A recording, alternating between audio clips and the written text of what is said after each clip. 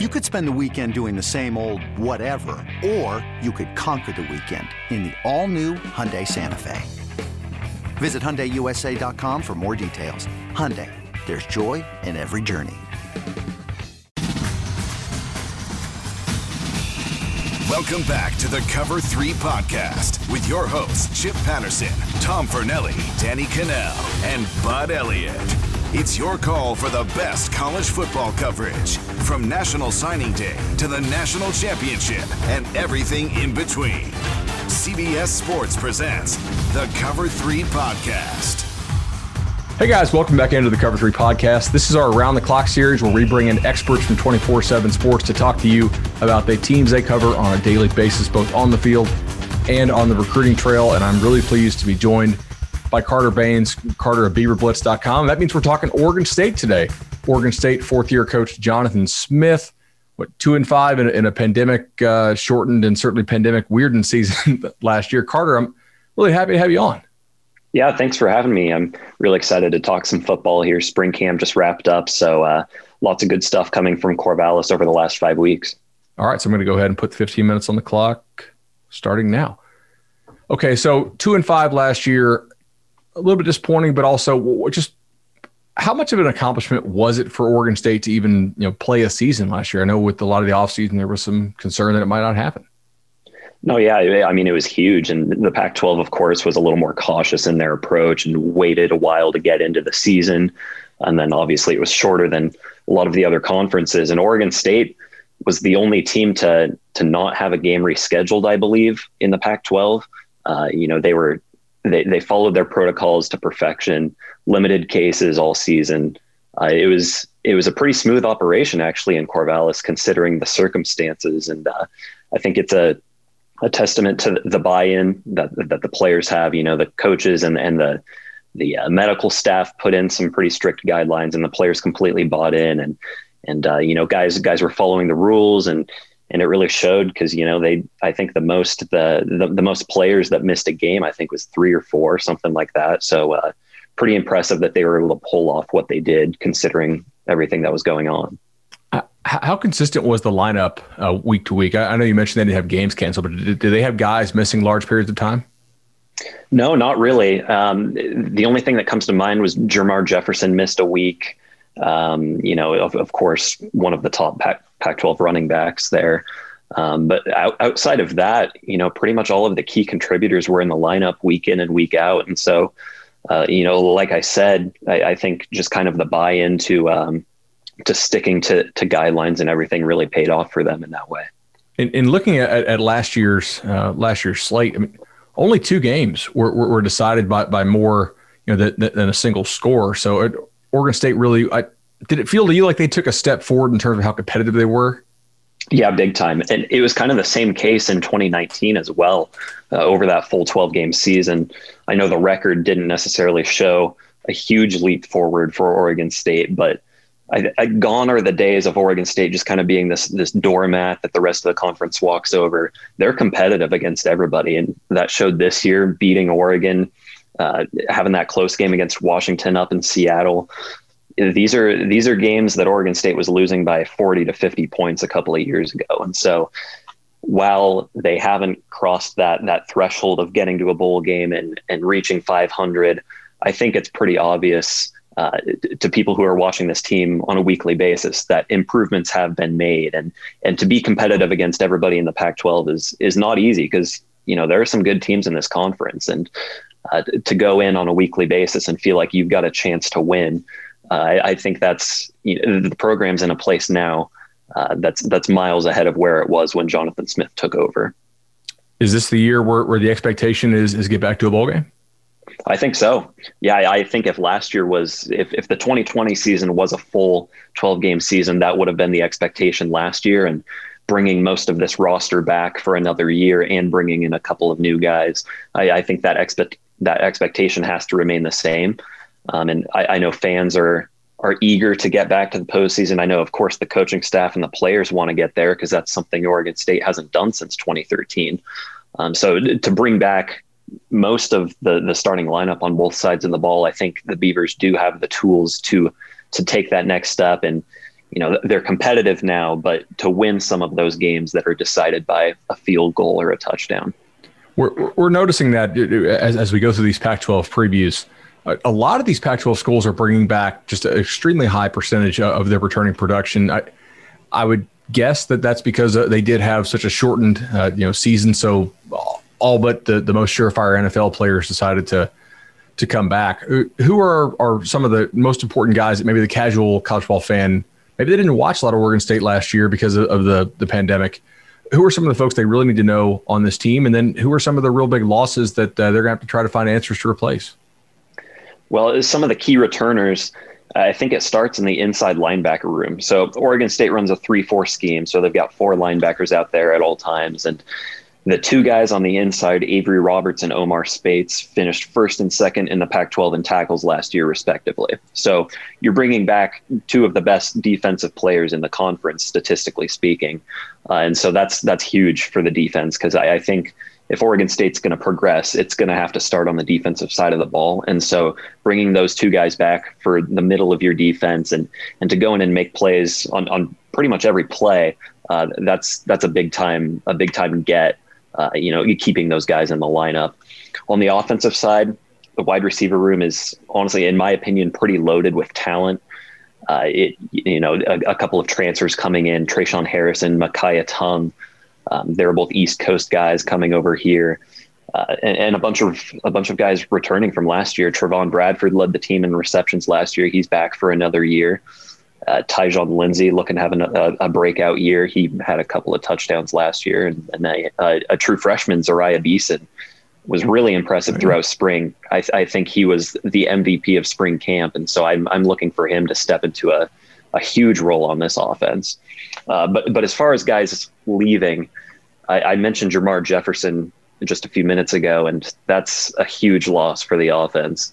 Oregon State has had all Pac-12 caliber running backs for the last handful of years. And going into this year without Jefferson there, it's kind of hard to pinpoint one guy that could step into that role. And so I think they could feel his absence a little bit, because it's hard to replace 6 yards per carry or whatever it was he averaged over his career, something in that range. And so that's a big loss. And then the secondary as well, Isaiah Dunn, Nashawn Wright, both off to the NFL. That's your 2 top corners going to the league, and so that's pretty hard to fill. I will say Oregon State has kind of made a point of emphasis of recruiting those positions, especially through the JUCO ranks, transfer portal. So I'd look for some guys to kind of step into those roles right away from a more experienced standpoint, not necessarily seeing freshmen step into those roles or anything. Certainly a lot of interesting stuff there. I wanted to hit on the 2 transfer receivers who you noted. Micaiah Tongue, who's a player I liked a lot coming out of high school, and we really weren't sure, where he was. He signed Georgia or LSU? I'm trying to remember now. Georgia. Okay. I thought he could play receiver, safety, linebacker, even some running back if he wanted to. Just a super versatile guy who was pretty raw as far as not being all that refined, as a receiver. There's got to be some upside there. Like, that's got to be what Oregon State's thinking. Hey, we get this guy in the program, we're able to refine his skills as a receiver. And I mean, he was one of the better athletes on Georgia's team. So, that's a pretty athletic team they have over there.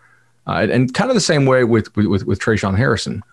That's their receiver room has got to be upgraded athletically, at least. I mean, that's some dudes.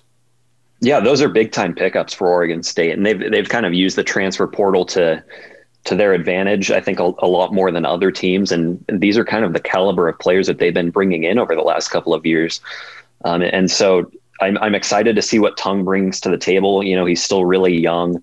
I was really looking forward to seeing him this spring, but he came away with a hamstring injury. I want to say in the end of the first week, beginning of the second week of camp. So didn't really get to see much of him, but I do think that he is an impact player on this offense right away.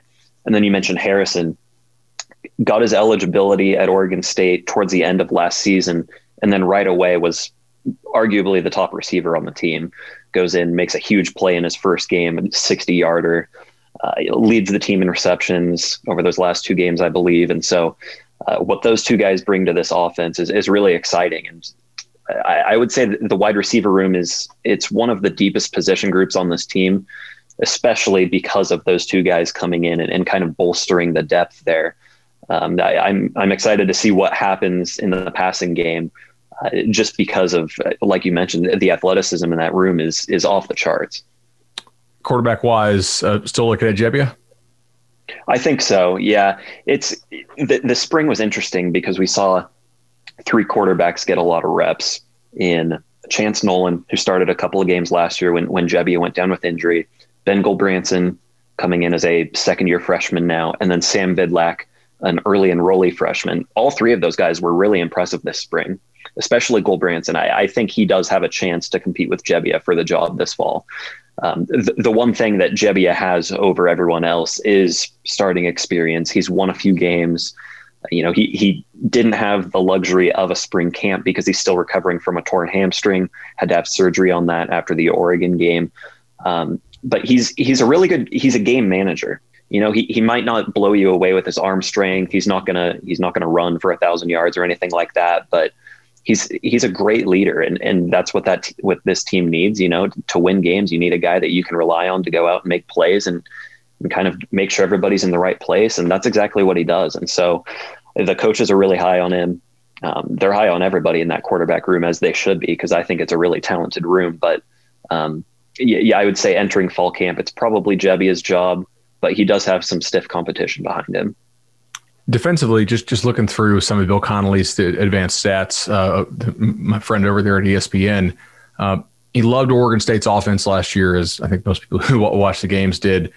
Defensively, in particular, the run defense was a concern. 112th in rushing success rate allowed, 101st in marginal efficiency allowed on the ground, 107th on marginal explosiveness allowed on the ground, and then 113th in opportunity rate allowed on the ground, which is basically, how many times are they getting like at least 3 yards blocked.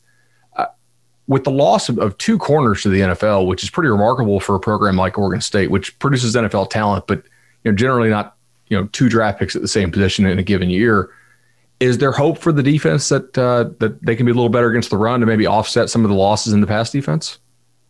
Well, run defense has been the weakness of this team for the last couple of years. It's kind of been what has held them back from reaching that 6-win threshold. And a lot of the defensive struggles in general, I think, start on the defensive line. In that 3-4 scheme, you need some big bodies, you need depth, and quite frankly, Oregon State just hasn't really had much of either of those things on the defensive line. And despite having a bunch of playmakers at the linebacker room, I mentioned the two inside linebackers, but also Hamaka Rashid, who's off to the NFL as well. Having those playmakers in the linebacker room is great, but it doesn't do you a whole lot of good if running backs are getting into the second level on every play. And so making strides on the defensive line is kind of the key to Oregon State's success moving forward. And I think if the secondary is going to have success after losing Wright and Dunn, they're going to need help from the front seven to get pressure on the quarterback. And that's, those are two kind of key areas where Oregon State has struggled recently is getting pressure on the quarterback and stopping the run. And if they want to take a step forward, if they want to make it to a bowl game this year, they're going to have to improve on the defensive line. And I have seen some flashes from guys like Isaac Hodgins at defensive end. Simon Sandberg came in a couple of years from the JUCO ranks, and they've started to build some depth there. So I do think if they're going to take a step forward, this is probably the year where you're going to see it. They operated at a pretty aggressive pace relative to their run-pass ratio last year. I think 24th in adjusted pace nationally, but also did a tremendous job of not allowing negative plays. A havoc rate allowed of under 10%, which is, that's top 10 nationally. With Jefferson gone to the NFL, is the offensive line at least back? Because, but granted, he's a really good player, but you don't have a top 10 havoc rate allowed if you don't have pretty solid blocking up front and good attention to detail as a team. That's actually, I would say, arguably the biggest strength of this team going into 2021 is the offensive line. So all 5 starters are back from last year, and this is a group with a ton of experience. Nathan Eldridge at center was a first-team all-conference guy last year, arguably the best center in the conference. He's back for another year. I believe this is I want to say 6th or 7th year of eligibility for him. So he's been around, he's got a ton of experience, and he's a proven playmaker. And so to have him back leading your line is huge. And then everybody else at the position, like I said, started last year. Joshua Gray at left tackle. He's a 4th-year freshman now. He gray-shirted, red-shirted, got that extra year of eligibility too. Comes back as a second-team all-conference guy.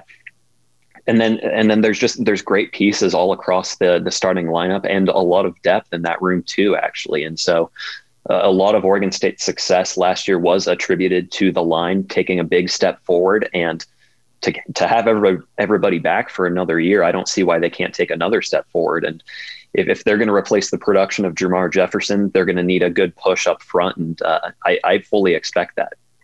So, Carter, what I'm hearing you say is if they're going to keep this pace up and they're going to keep really good offensive line play, maybe chuck the ball around a little bit more than in previous years, defense losing multiple guys to the NFL, this could be a pretty good over team to bet a couple overs early in the season until people catch on to maybe some of the change in attack there. I'm very interested to see what Oregon State does this year.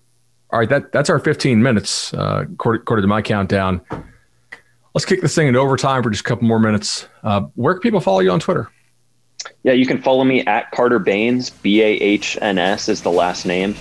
And then, of course, check out beaverblitz.com. We've got content all the time. Heading into the off season here, lots of great fall camp preview stuff. So go ahead and check us out over there as well. Awesome. Carter, thanks so much for joining us on the Around the Clock series on the Cover 3 College Ball podcast. Really enjoyed it. Guys, follow Carter. Check out Beaver Blitz. We'll do it again soon. Appreciate it. Thanks for having me.